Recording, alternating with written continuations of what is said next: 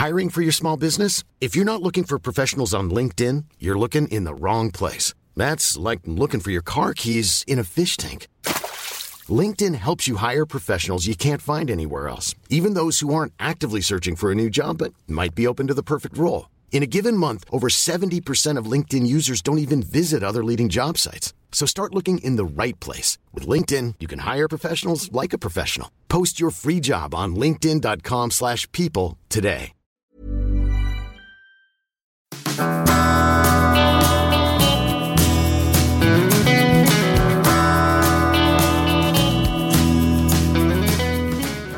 Hello, welcome to the Money Stepper Q&A podcast, question 21.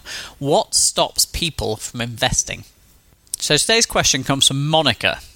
I've been trying to convince my cousins and other younger family members around me to start regular investment plans into an index fund, but it's like trying to talk to a brick wall. What do you think is the thing that people fear most about investing in the stock market? Well, good question, Monica, and it's something I've got quite a few ideas on, and actually is part of the reason why I set up Money Stepper in the first place. So let's run through them. I think the most important factor is a lack of understanding. Now, before the past few years, there was never really much genuine independent education available for personal finance and investing. There's no part of the education syllabus at schools which covers personal finance, and there's nothing that concentrates on investing in the stock markets until at least university level, and only then if you take a degree which is hugely aligned with finance.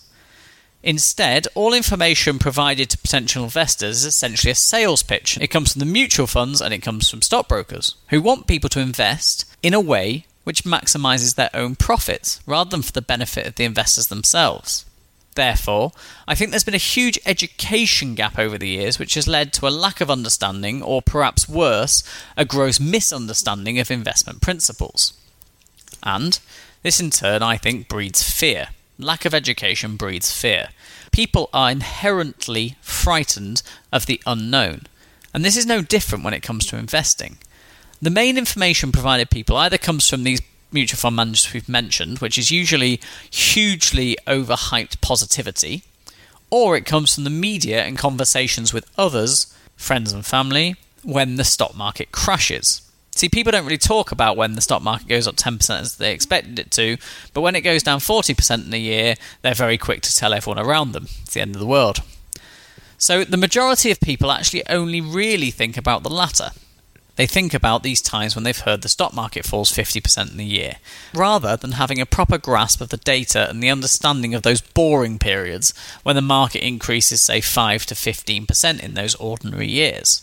So either they have that exposure to people talking about the worst times, or they have information from mutual fund managers which actually makes them invest in ways that is, let's say, optimal for the mutual fund managers, but not necessarily for the investors themselves. Now, a contributing factor to those two factors above is the mainstream media. Now, firstly, they're the ones who run the adverts for these mutual fund managers, but secondly, they increase and add to the fear around those times where the markets aren't doing so well. Why? Because it sells newspapers. It gets people to read their websites. They use hugely emotive language, and they report on only the real exceptions, and they do so in such a sensationalist manner that it often instills fear into potential investors. And why do they do that? Because that's the kind of thing that sells newspapers. Now, all of this, I think, leads to people generally being overwhelmed as well. So whereas in the past there was no real independent education, I feel, is getting better. But at the same time, it's just come with an increased amount of conflicting information for people. And they start to feel overwhelmed when it comes to starting their investing journey. For instance, because of what we said around the media and how things are promoted, they either see stocks that are performing very well or very badly. They see the media coverage of the story when the stock market as a whole is doing very well or very badly. And they basically get lots of conflicting information on the extremes of investing, the new hottest ways to invest, or the investing disasters people have had. But I'm sure if there was more information and people understood more about the concept of low-fee market-tracking ETFs for the long term, there'd be a lot less fear caused by the overwhelmment that people have on their understanding of investing. And again, this is related to education, but the next point I think is there's an advice gap and a financial advice gap.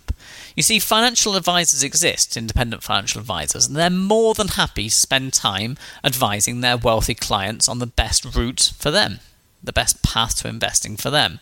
And these financial advisors get appropriately compensated for that.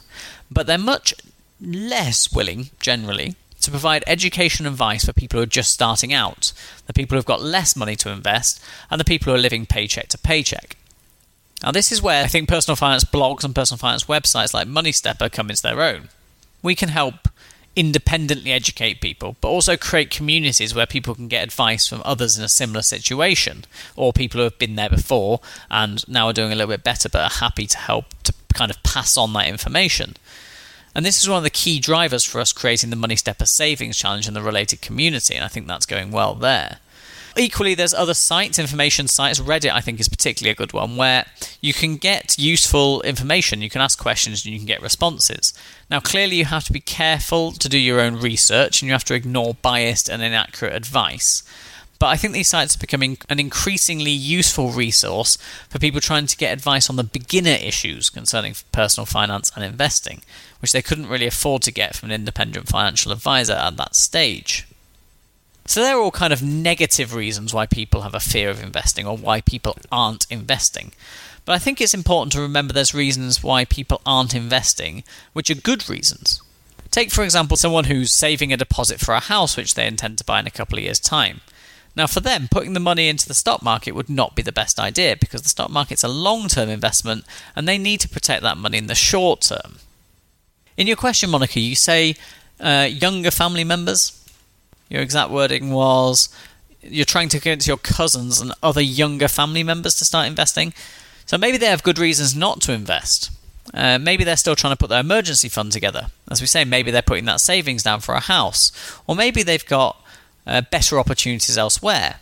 For instance, they might be still in student debt, they're paying high interest on credit cards or on car loans or things like that. And for those people, it's better to focus on paying down that what is effectively a fixed rate, especially if it's higher than the average returns from the market, than actually investing in the stock market.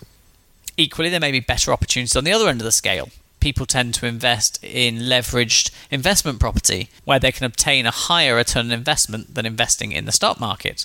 Equally, they might be allocating more of their funds to support their own small business ventures, which return them a salary and indeed a better profit than investing in the markets.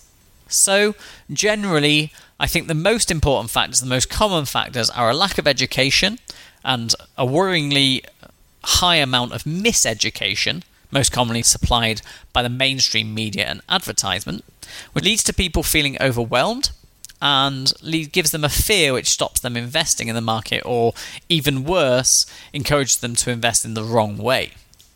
However, it's important to remember that some people aren't investing for the right reasons, including possibly better, but maybe higher risk investment opportunities elsewhere. Now, I'd love to hear your opinions, especially if it's relevant to you. So if you've not invested in the stock market because of some of these reasons, or in the past there was these fears that stopped you, or there's reasons that I haven't mentioned as to why you're not investing in the stock market or never have, then I would love to hear them. Get in touch. Leave a comment on the show notes this episode, which will be moneystepper.com/question21. I would love to hear from you.